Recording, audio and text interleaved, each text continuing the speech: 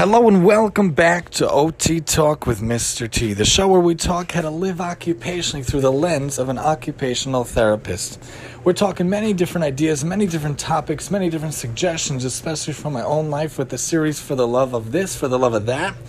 We have a couple of weeks left here on out to the end of the school year, also losing 2 days because of the Shavuot holiday coming up. Heads up about that.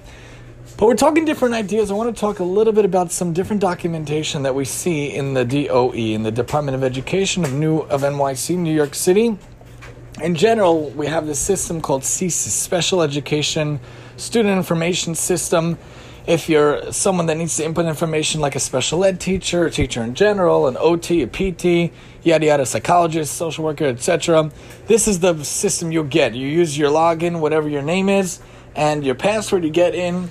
The main thing I use it on a day-to-day basis is for service capture, putting in the sessions that I see of the kids, whether I actually see them, then we call it service administered, or if they're absent, student absent, or if I'm absent for some reason, provider absent.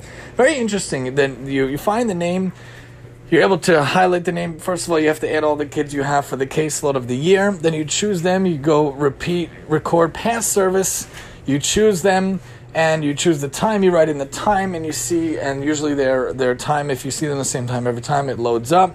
The mandate, usually it's twice a week, 30 minutes, individual, separate location, usually. Now, this whole year, we write teletherapy service because it's online, remote for us. And then we say what happened in the session. We say, did they make good progress? Did they not? Usually I say made partial progress. And usually we write what happened in the note. The provider saw Charlie, I don't have a Charlie. The provider saw Charlie on the Google Meet platform. The provider shared a hidden items activity. Charlie was able to independently do the activity. The provider wrote out the sentences for Charlie to do so. Charlie was able to independently copy the sentences, although he had errors in the size, space, and line regard of his letters and words. Line regard, of course, being when you put the words on the line, are they on the line the right way or not? Size of the letters, of course, are they huge, are they small, are they good?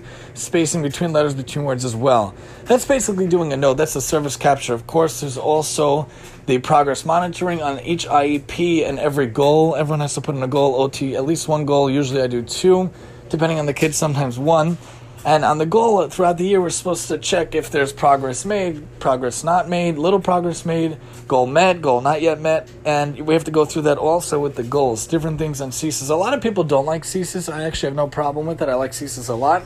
As opposed to the olden days when I was interning, when everything was by hand, the end of the days when everything was by hand, really, this is much better than anything like that. So we should be happy with this. They say they might switch over systems, but the grass is always greener syndrome, right? The grass is always greener on the other side. What type of a system, a portal, is going to be better? What do you think is so much better? You're still going to have to input notes every day. You're still going to have to upload documentation and upload whatever you have to take care of. You're still going to have to check in on the system. We still have to put the IEPs up. It's going to be a headache for whoever transfers it over. I'm not such a fan of switching over. You're comfortable with what you know. We're not going to be comfortable with the new system, whatever it is. We're going to have a whole massive training on it. There's going to be a huge learning curve. Switching over, there's going to be a major amount of mistakes. I don't say why we need to switch things over. There's also the clinical guide, and there's also the progress the progress notes. But I actually use clinical guides in general as my guide. It's somewhat redundant because it does repeat information, the goal and the progress of the IEP, but it also adds that we can help and cater to their interests and that we check in with the team throughout the year. It's supposed to replace the ARP, which is a different document that was very, very redundant in the past. It's supposed to guide your thinking. So I like it to be information that reflects what's written in the IEP. So if someone only reads the guide or only reads the IEP, they still know where I'm going, the direction I have for the child. And the IEP itself, of course, also we have to input three things as OTs. The mandate, whether it's going to be twice a week, once a week, 30 minutes usually is what I always put in. Is it going to be individual or group or other? We write other really usually. Therapy room or classroom. Then we write the goal. For instance, Charlie will write 2 to 3 sentences of at least 3 words on an educationally relevant task in order to be more independent throughout his day. We need the goal to be specific, measurable, attainable, relevant, and time-based, and we assume student will be able to SWABAT, which even teachers use. It's supposed to be within a year. We assume it to be an annual goal, and in District 75, we add the short-term goals also. So we'd have to break it down for 3 months, 6 months, 9 months, the 10-month school year, and if you get the 12-month services. In general, though, we have to add that, the goal also. Then we have to add the PLOP, which is the present level of functioning, the present level of performance, rather. The PLOP in the physical development section, where I always put the OT, I make a little paragraph. I usually say Charlie is an 8-year-old child, currently in the 2nd grade. Sometimes I'll say ICT when he has the special ed and regular teacher, or if he's in a 12-on-1 class in Gen Ed or a regular class. We'll say how he's doing. He's able to independently manage his eating needs and his clothing needs. That means his ADLs are okay for the day. We talk about how he's able to hold the pencil or not. He's able to use the classroom utensils or not, the scissors, the glue, and the like. We talk about if he's able to cut or not. Is he able to use small items or not? Can he focus? Is he organized? Can he follow the structure and routine of the day? And how is his writing? I usually end that for last. Whatever's the most troublesome, I end for last.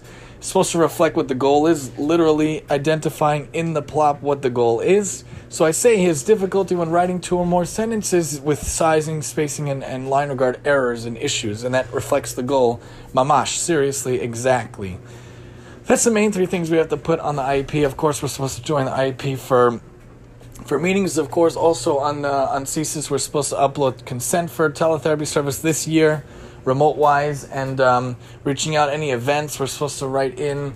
And we're supposed to keep up with the progress, keep up with the documentation. And in general, though, when it comes to documentation, thank God, as OTs, we have it a little bit easier, We have to document the notes, we have to document the progress, and we have to document and check in how everyone's doing.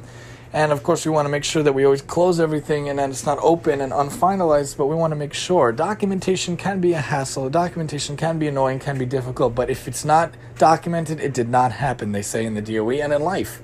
If you don't write things down, if you don't document, it didn't happen. So you have to write it down. You have to keep track, and it's important to keep track, at least in the way we do it. Of course, there's many, many, many other aspects of CSIS, many, many, many other aspects of documentation. Just wanted to highlight a few aspects, a few ways how I use CSIS, how I use documentation for my kids.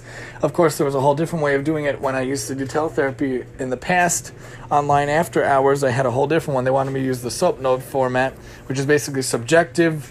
How was he doing? Objective, how did he do? Objectively measuring without feelings or whatnot. Assessment, like how did the overall session go and plan? How do you move forward? The SOAP note was a very common one also to use. Different ways of doing things. I actually use the anecdotal. I like saying exactly what happened, how much help they needed, and where we saw them. This has just been a little bit of foray for the love of documentation here on OT Talk with Mr. T, and I'm your host, Mr. T.